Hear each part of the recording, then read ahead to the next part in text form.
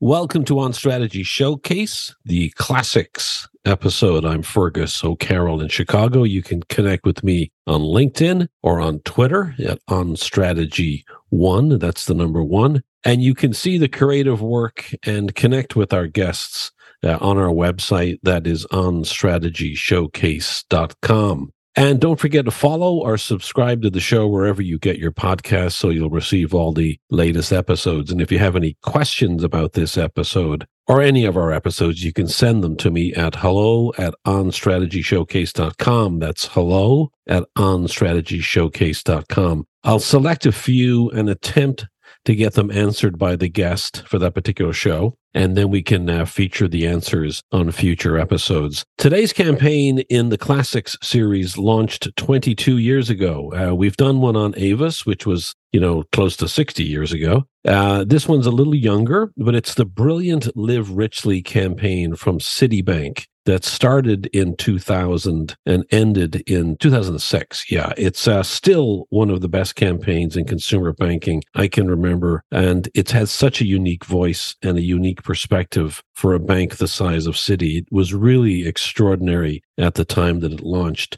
We hear about the campaign from the pitch stage to the launch and then to its final demise after 6 years. And it's very surprising why it happened. And you'll hear about that, of course, towards the end of the episode. A few other interesting things to note before we get started. Number one, the strategy was inspired by the words of a U.S. postal worker in a late night focus group. I always love to hear about this because this has happened to me so many times too, where either through interviews with the consumer or through an employee inside an organization, everything just opens up and it's extraordinary. And we touched on this a lot in the Avis episode also about the fact that sometimes just something that is casually said when you're talking to an employee or to average person on the street can just unlock everything for you as a strategist. The second thing that's important to note here is that the line, "There's more to life than money," actually came from the planner. So it's always awesome to see the planner's imagination or the planner's knowledge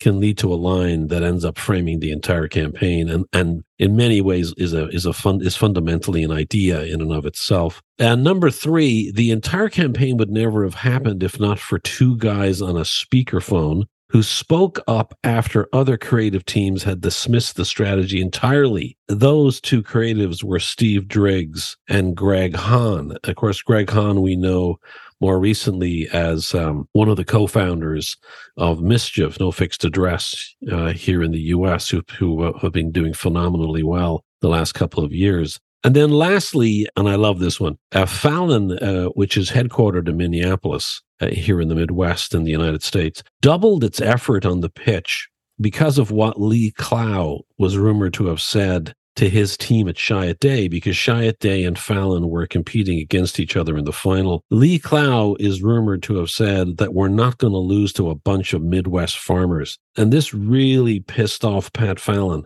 and caused him and the entire team to double down their energies to win the business, which of course they did. So this is Dan Sutton. He led the planning team at Fallon, Minneapolis on the pitch and throughout the campaign as it rolled out across the globe. But this, for me, was a real joy, this episode, and I hope you like it. And let me know if there are any questions. It's Citibank, Live Richly on Strategy Showcase Classics. Enjoy. And my understanding is that this started out as a pitch. Is that true that it was a pitch, an RFP response? Yes, it absolutely was. And that was, thank you for reminding me, that was an amazing part of the moment because the pitch came down to Fallon versus Chiat Day. And Chiat Day at its pinnacle of time. But if I can back up even, it's fun to talk about what that meant to the agency. But truly, this strategy began with the clients a year before the pitch.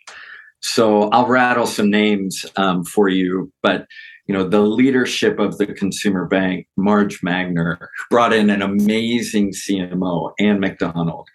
And underneath her, she built an amazing team. Brad Jakeman, probably many people know, and Floor Goldsberry, Todd Harvey, Tim Turan, Jennifer Lindauer, James Bazaki. These are all people who have gone on to amazing careers.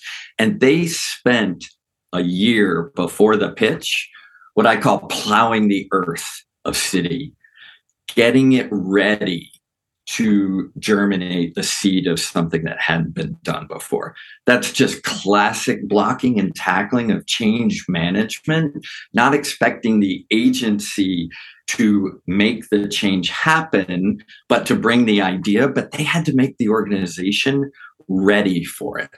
They had ready for what? Ready for doing something disruptive. And it was really the catalyst was really the business strategy, ultimately, of Sandy Weil had acquired all of these different entities, including Travelers, underneath that Citi umbrella, and brought it into one brand. And the business strategy was, we have created a financial services supermarket here. And the goal has to be that all of these different product offerings are available in the supermarket, but why should you visit our market to begin with? And the ultimate business goal then is to cross-sell different products from different aisles, if you will. And in order to do that, people needed to believe in a brand, not just a bucket of products and different services. So the pitch and the brief that we received was remarkable from these clients. They were asking for refreshingly unbank-like work. Those two words were literally in the brief to the agencies. Everything about business, all of that kind of stuff. But they said, we want unbank-like work. Why did they feel unbank-like was the solution? A couple of reasons. One, again, these were incredibly driven, highly sophisticated marketers. Like had they come out of notable brands that were doing sort of uncategory-like work for the category they were in? It's interesting. None of them individually until they came together at Citi. Interesting. They all had really great experiences, great careers, but none of those marquee things that we think about that define people's careers until they came to Citi. The RFP gets released. There's only 2 agencies, which is unusual. Why do you think there was only 2? Well, I may have misstated. It started very broad, okay, and came down to, in the final, those 2. Okay. From Fallon's perspective, this was going to be a pivotal moment that took us from being a boutique, really noteworthy creative agency onto a huge national stage and ultimately global stage. So there were no stops that were not pulled in terms of amount of time worked, talent allocated, money invested. And when it came down to that final versus Chiat/Day, I have to tell you, I'm not from the Midwest. I saw Midwestern grit that I did not know existed. Pat, we had heard through the grapevine that Lee Clow had told the Chiat team, we are not going to lose to a bunch of farmers. Oh, kill it, Lord. And, it was a small world. It still is a small world. When that came in the door of Fallon, I can tell you, while Pat Fallon was not a tall man, he had a really big presence. And that presence got bigger when he was angry. And that really lit a fire under the agency. And that's when it became clear that whatever it took, we were going to win. You guys get into the finals. Strategically, have you sort of already shot your strategy idea in the earlier rounds? or was it just sort of credentials and some discussions, or had you already teed up your strategy, or did you now need to shape it for the final round? Well, so, there were actually 3 rounds. First round, typical credentials, chemistry check. And of course, it may be commonplace today, but in that day and age, you always wanted to be one step further along than what was asked for. Yes. Yeah, sure. We did credentials and all of those kinds of things. But then we began to engage the client in the sense of the category, who did they idolize, all of those kinds of classic questions. So you begin to suss out their appetite. And Citi envisioned itself being an icon brand. They wanted to be there with Disney and Nike and Apple at that point. And they knew that was going to take a huge level of support on their end internally and partnership externally. And they demonstrated their commitment to that. The next round was, tell us what you think our brand should be about.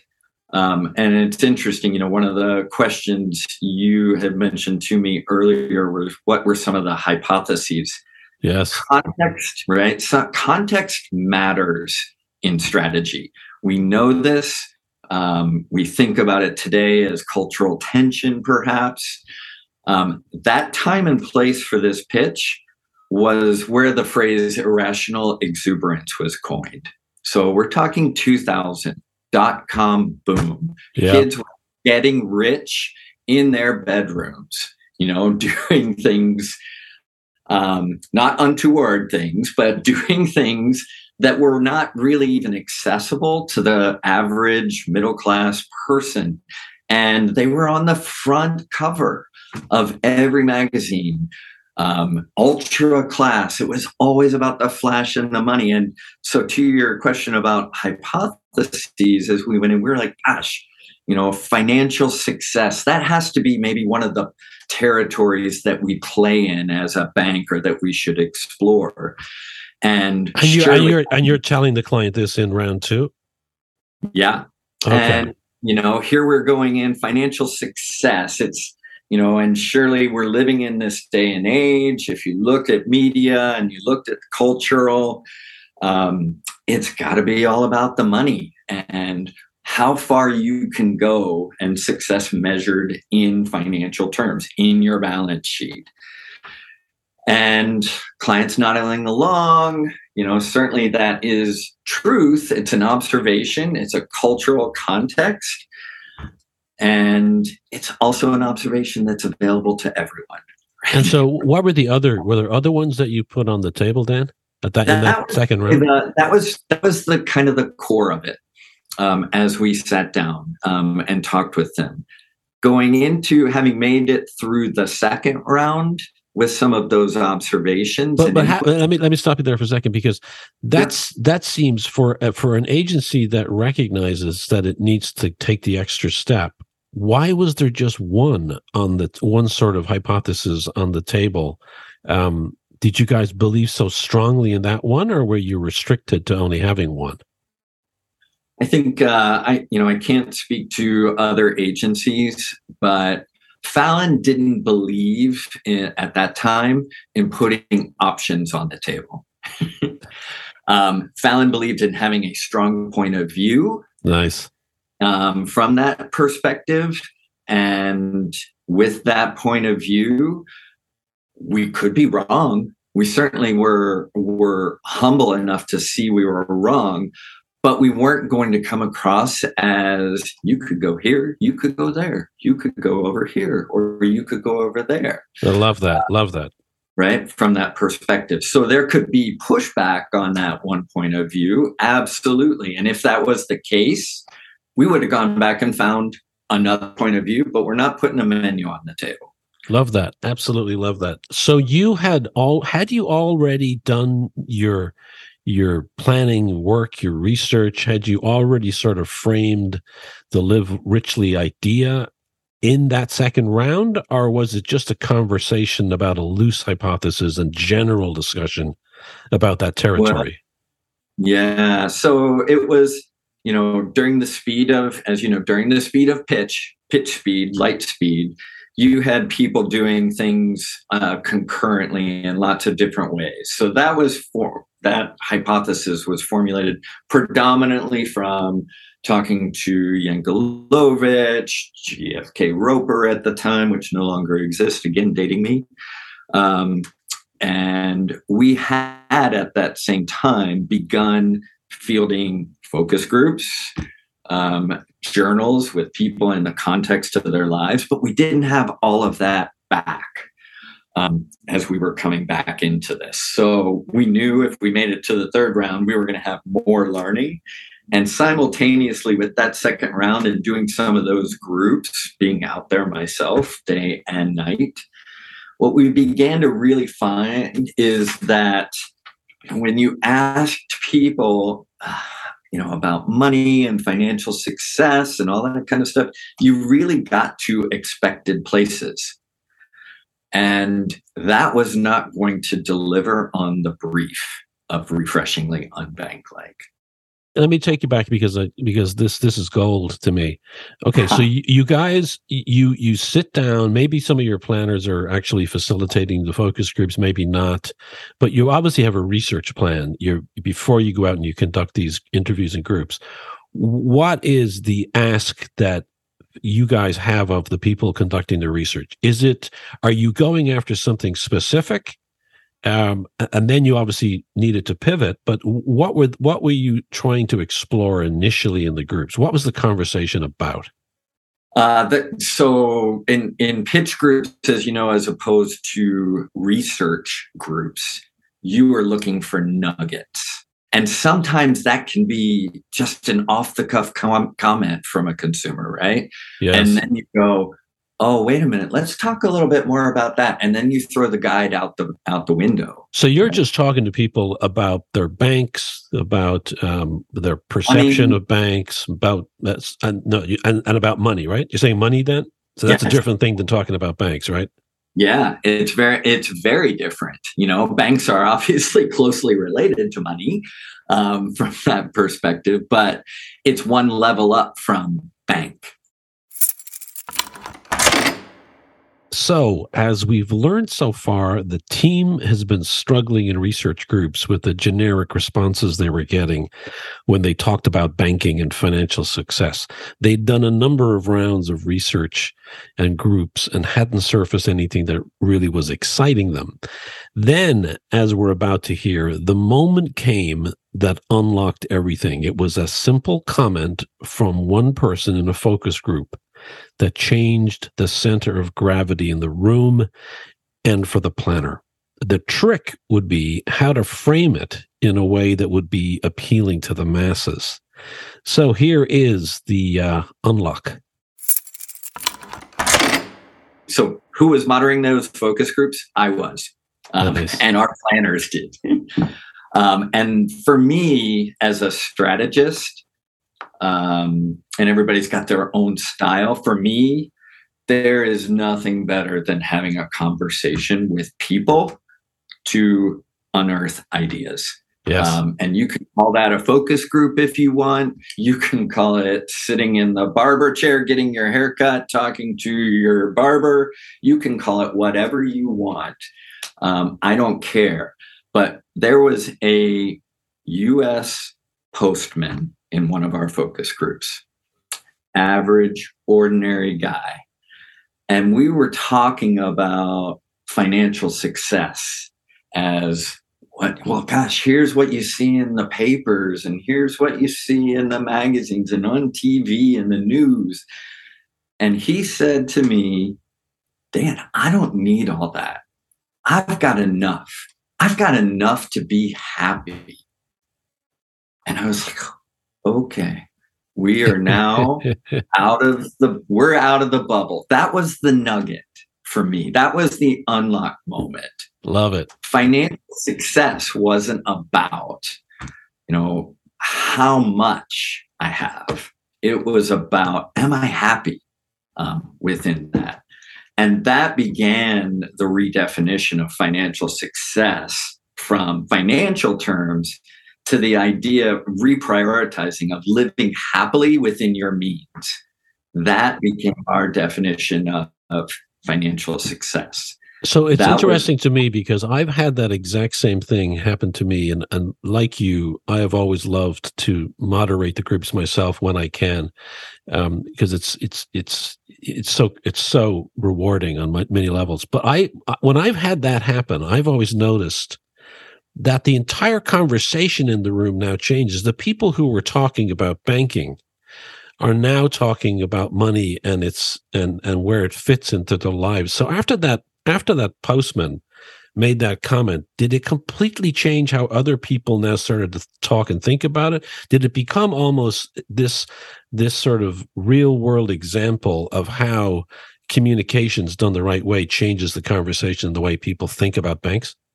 Yes, because it puts banks in a different context. It's like right? The proof in the pudding. It's like you're seeing in real life the ability of a different way of talking about a bank is changing how everybody else thinks about it.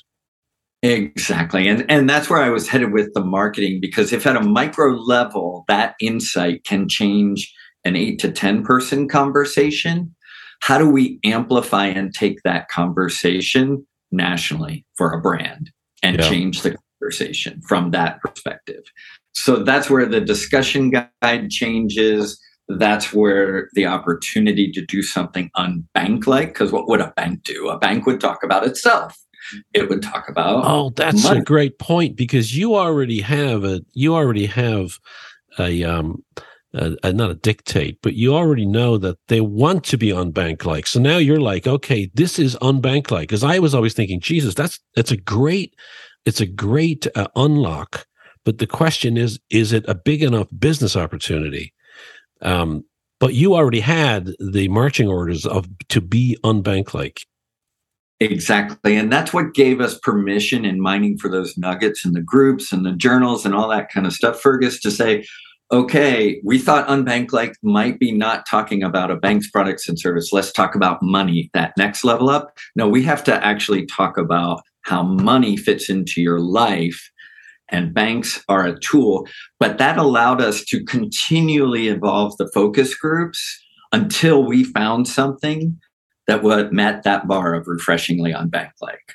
Because anything below that, it might have been insightful about money, it might have been insightful about banks, but they didn't want to be bank-like. I know that some of the things that have been written, I'll read out a couple of things that I think sort of go to the attitude, the stated attitude of this, what you ended up labeling as balance seekers, right? These were what you ultimately labeled your target as. And you said that these are people who strive to do better for themselves, but not at the expense of their lives. They're people who define wealth by the little moments in their lives, by having things to look back on being equally as important as having things to look forward to. Did you find that these sorts of characteristics or attitudes were commonplace even amongst people who felt that they were highly pressured to be something other than that? So we live in a bubble, right? Whether it's politically or economically, we're super privileged in advertising. And when you get out of that bubble and you get out of the major metros, these are real conversations that people have. And they may not have it as a framework, and they may be doing it unconsciously as well as consciously, making those little trade-offs. Hey, you know what? It's worth it to splurge a little on this experience with my kids before they go off to college.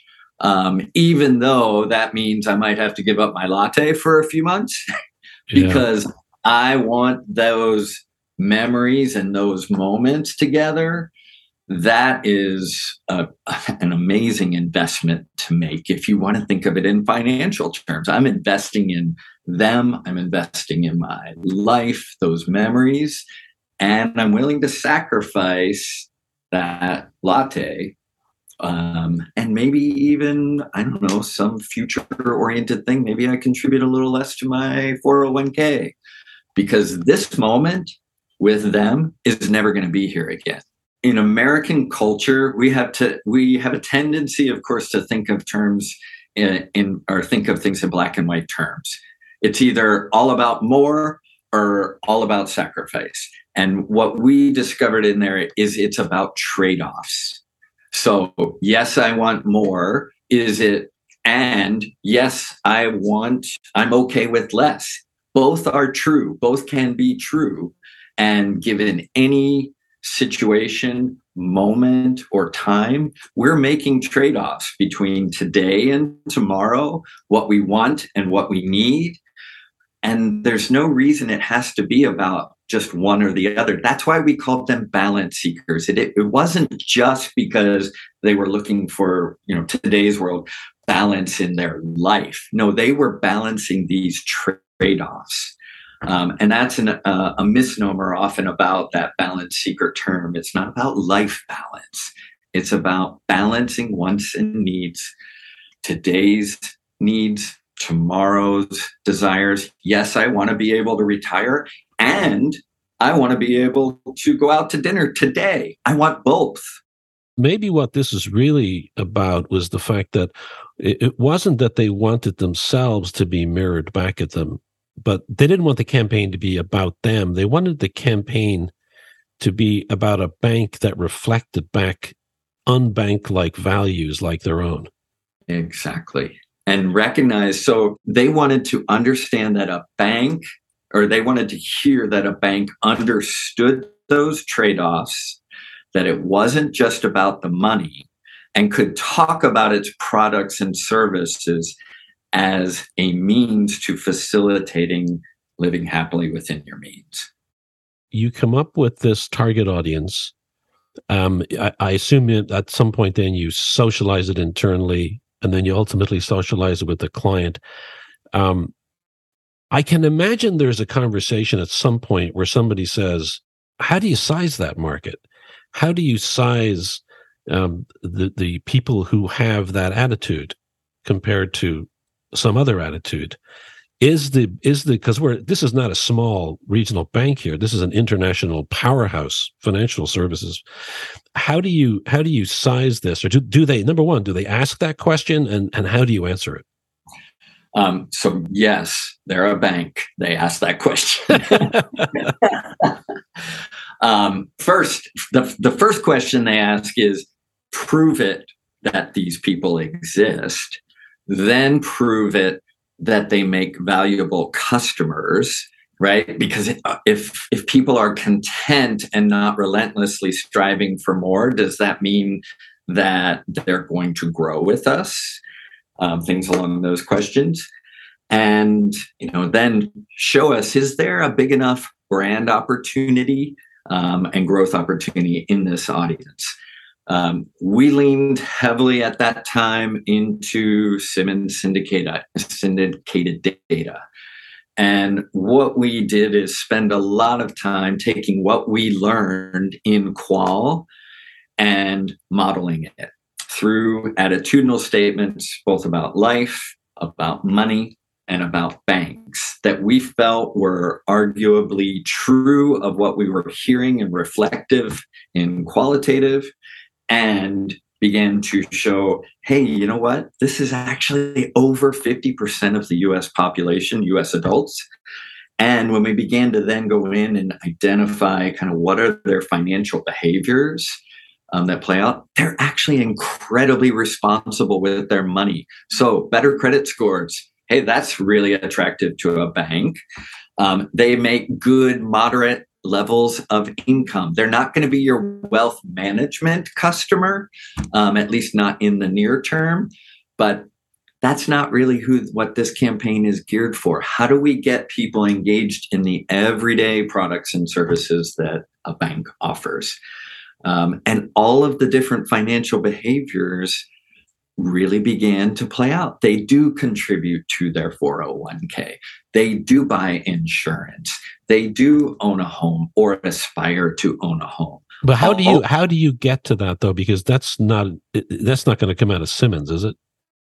A fair amount of that can come out in Simmons once you develop that profile that reflected what we were hearing, the attitudes and behaviors. Right. Then, syndicated data, even more so today than back in those days, can draw up a pretty rich profile. Now, what we did have to do for the final afterwards was do a quantitative survey, and then they went back in and typed their own database of customers based on all of the attitudes and behaviors. And sure enough, it yielded that attitudinal psychographic of wanting to live happily within your means really proved up and yielded up their most valuable customers, the ones who weren't churning, who weren't moving from bank to bank based on an checking account interest rate offer, things along those lines. When did you present this idea of there's more to life than money? Was that in the final or in the semifinal, we'll call it? In the final. So going into that final, into that semi is when we were thinking financial success. Let's elevate talking about a bank to talking about money. And through those conversations, we came back, and when we got selected to go into the final, that's where the idea of advocating a healthy approach to money, which would be crazy, right? But it felt very, you want to talk about a cultural tension again in an age of irrational exuberance that you would have thought American culture was obsessed with money. Hey, let's have a healthy approach. It's important, but it's not everything. Now, this is interesting because I think that because I entered into this conversation without knowing this, and you've sort of unlocked it for me, which is, and I think it's important for the listeners to realize, and I'd love your opinion on this, Dan, if they were not a bank that wanted to be unbank-like, and that was their stated goal, if they had not made that stated goal, do you think this would have worked or sold? Absolutely not. Yeah, it might have worked in culture, but it wouldn't have ever seen the light of day. But it might have worked. It might have worked with different language. So this is what I'm finding really interesting about it, is because a lot of the things you're talking about, the attitudinal issues, the psychographics, the desires, how they think about money and life, etc. It could have worked, but not with an overt brand platform idea like there's more to life than money. I think it's that line that would have killed it, but it's a super sound strategically. Yeah. Would you agree?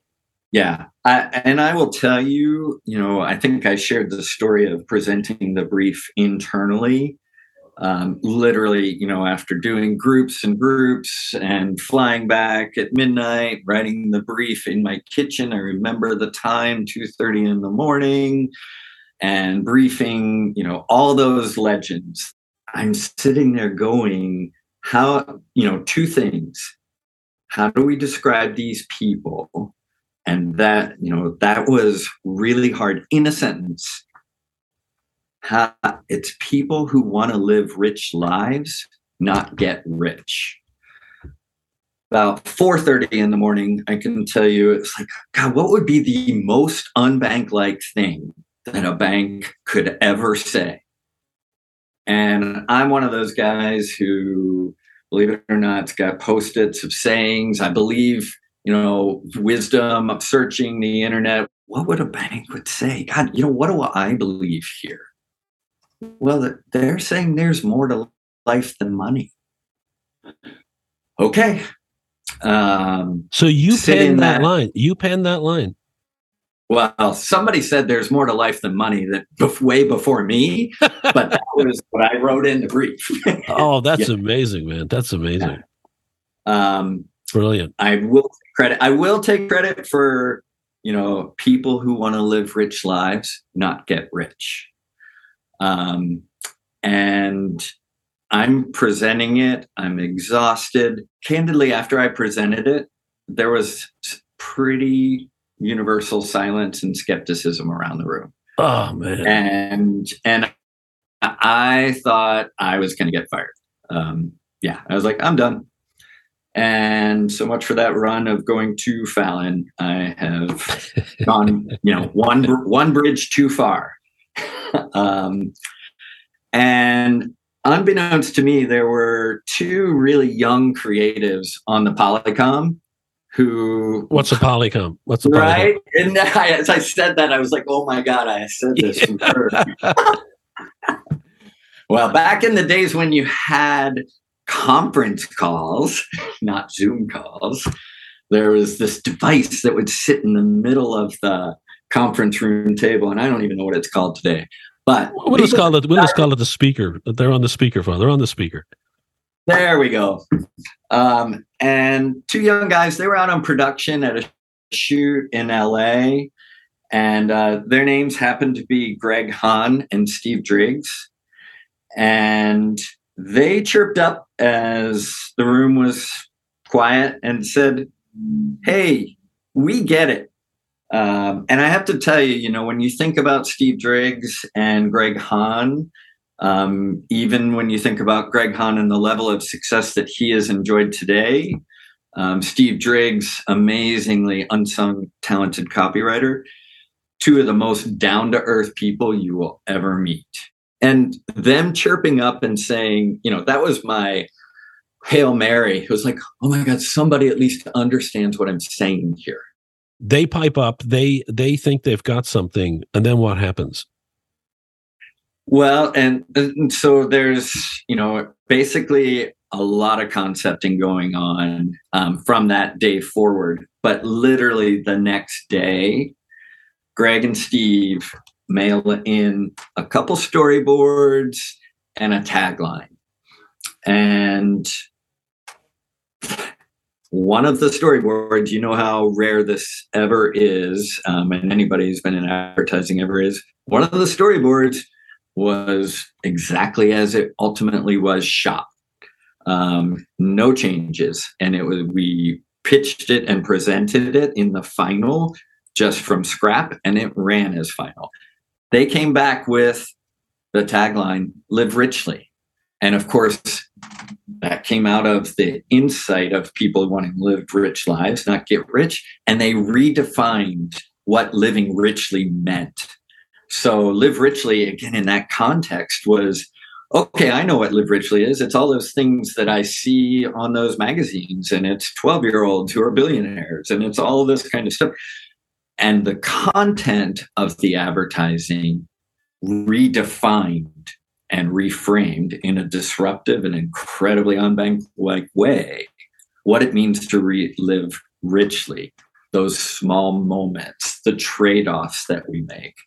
My favorite ad, that came back in and was that ad was a shot of one of our producers, Teddy Knudsen, unfortunately, who is no longer with us, putting essentially a GoPro on his head and spinning his young son around, just twirling him around and around him. That's the visual.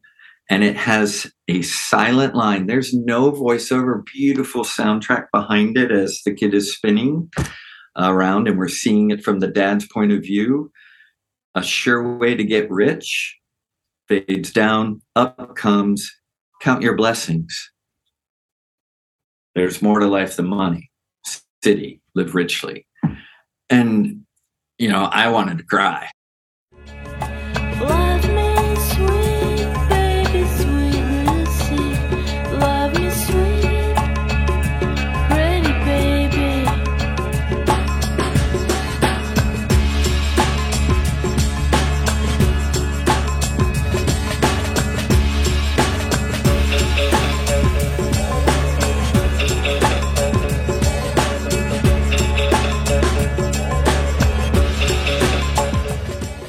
You can Google it and find it today. Spinning Kids City, live richly. And it was part of a series, like 4 or 5 different spots based on that sort of beautiful simplicity.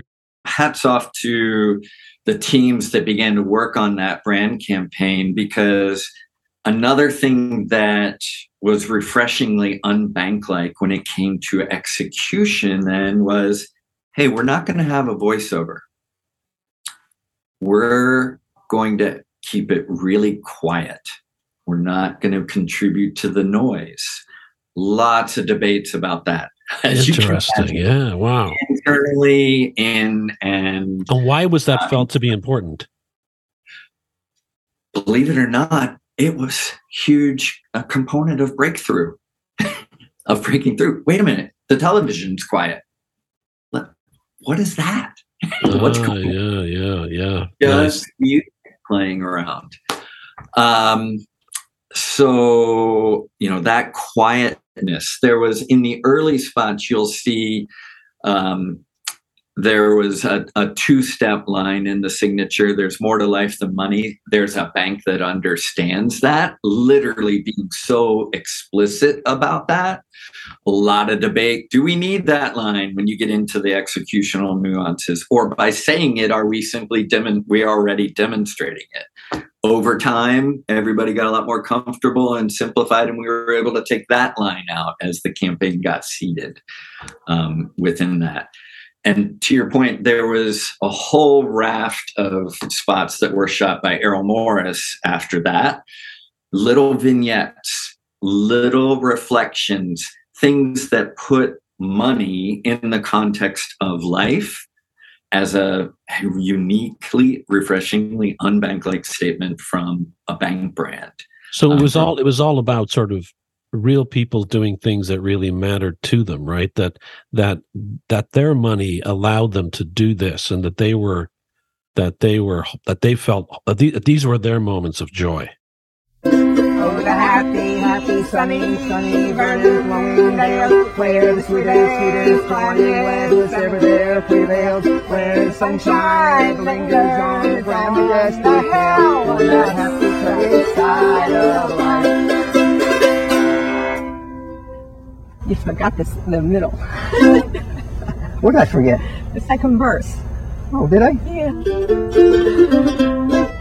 So let me read out a couple of the headlines from Outdoor. Outdoor was a huge part of this, Outdoor and print, and the art direction. I'd love to get your thoughts on too. But let me first read out a couple of the headlines, and it just gets to the tone that you had to strike, because I got to think that there were some areas that you needed to avoid, some tonal or attitudinal, but you struck it perfectly with these, because the danger with this could have been that it came across as being preachy, but it never did, right?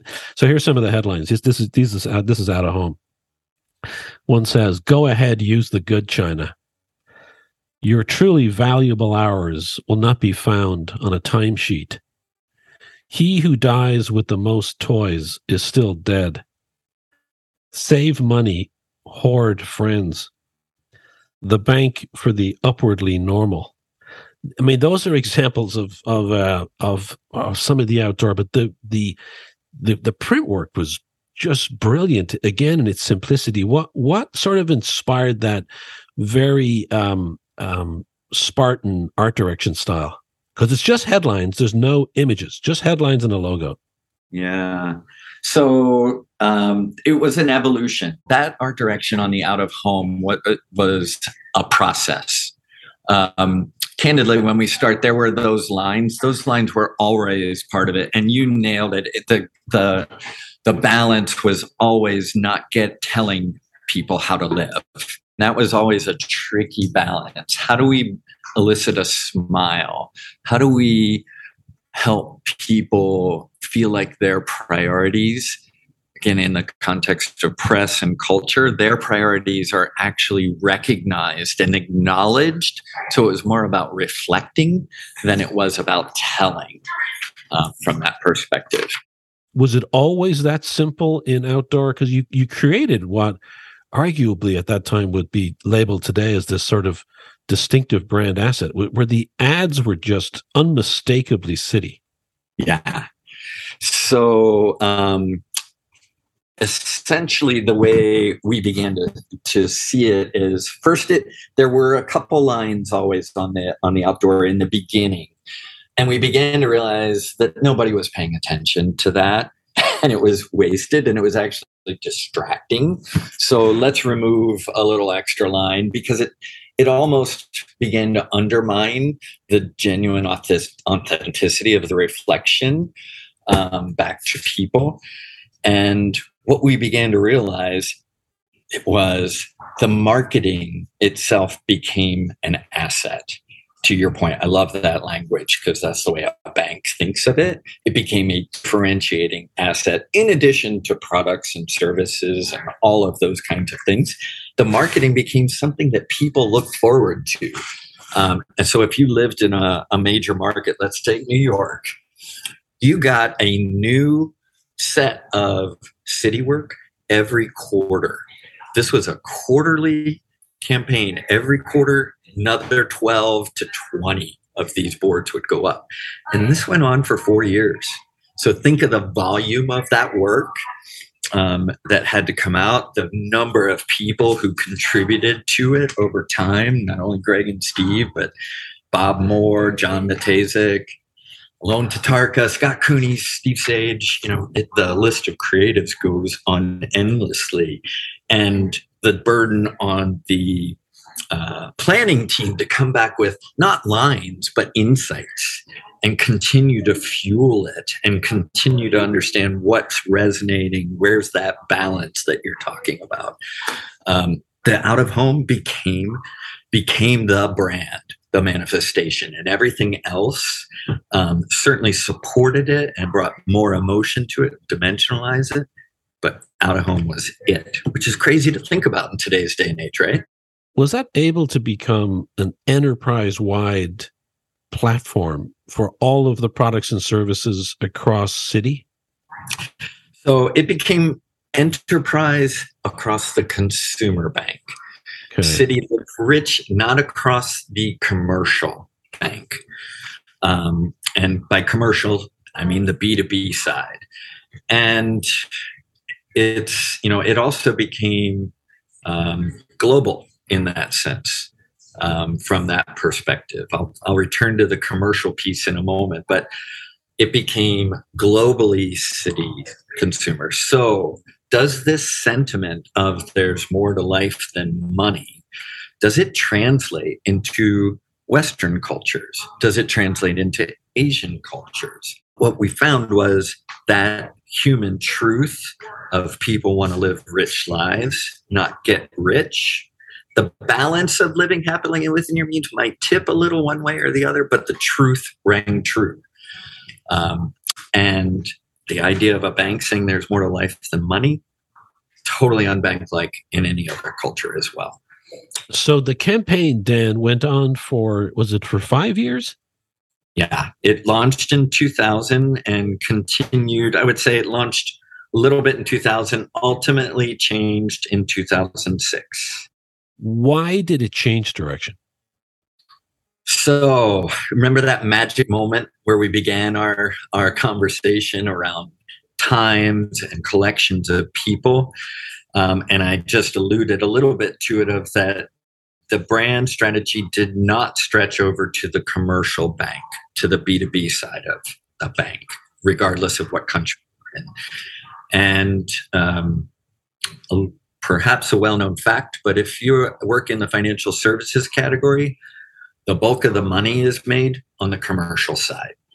So guess who has a very large voice in decisions? So as the city consumer brand campaign globally became more and more visible and was actually becoming incredibly successful, it began to eclipse the B2B side. It also created friction internally within the bank. And at the end of the day, the commercial bank leadership won out. That's where the power is. And most all of those clients that I talked to exited in 2006, and there just wasn't commitment behind it. The tide had shifted within city, and as crushing as it was, it went away, and they actually reverted in many ways back to very bank-like advertising. Yeah, which continues, very bank-like, yes, which continues today with the work that's been done, unfortunately. What a great conversation, man. This has just been a total joy. Did we miss anything? Did we miss out on anything that is important for us to cover? No, for me, the lessons are great team. And I would have to absolutely salute the planners who worked with me over the course of time. Many of whom, rose to their own awesome fame. Spencer Bame, who worked on the identity theft campaign underneath. Oh God, yes, yeah, brilliant. Yeah, that's a whole nother podcast, Fergus. It really is. And it deserves it too. Brilliant work. We should do that, actually, Dan. Well, let's see if we do it. Let's see if we can get Spencer to be part of it, because great he really idea. has ownership of part of it. But others, Ann Prentice, Chris Murphy, Kate Morrison, Murray Hardy. These are all people that I feel incredibly fortunate, and I've probably overlooked some, and I, heartily apologize, that made a profound impression upon me, that I felt a privilege to get to work with, and all of their contributions were, equally as important as anything to making that campaign the success that it ultimately was. It's Dan Sutton. He is now founding partner at Round Peg Consulting in Minneapolis. Thanks for coming on Strategy Showcase Classics Edition. Thank you for having me, Fergus. I look forward to hearing more of your work on strategy. Brilliant. Thank you, man. And we'll see everybody on the next episode.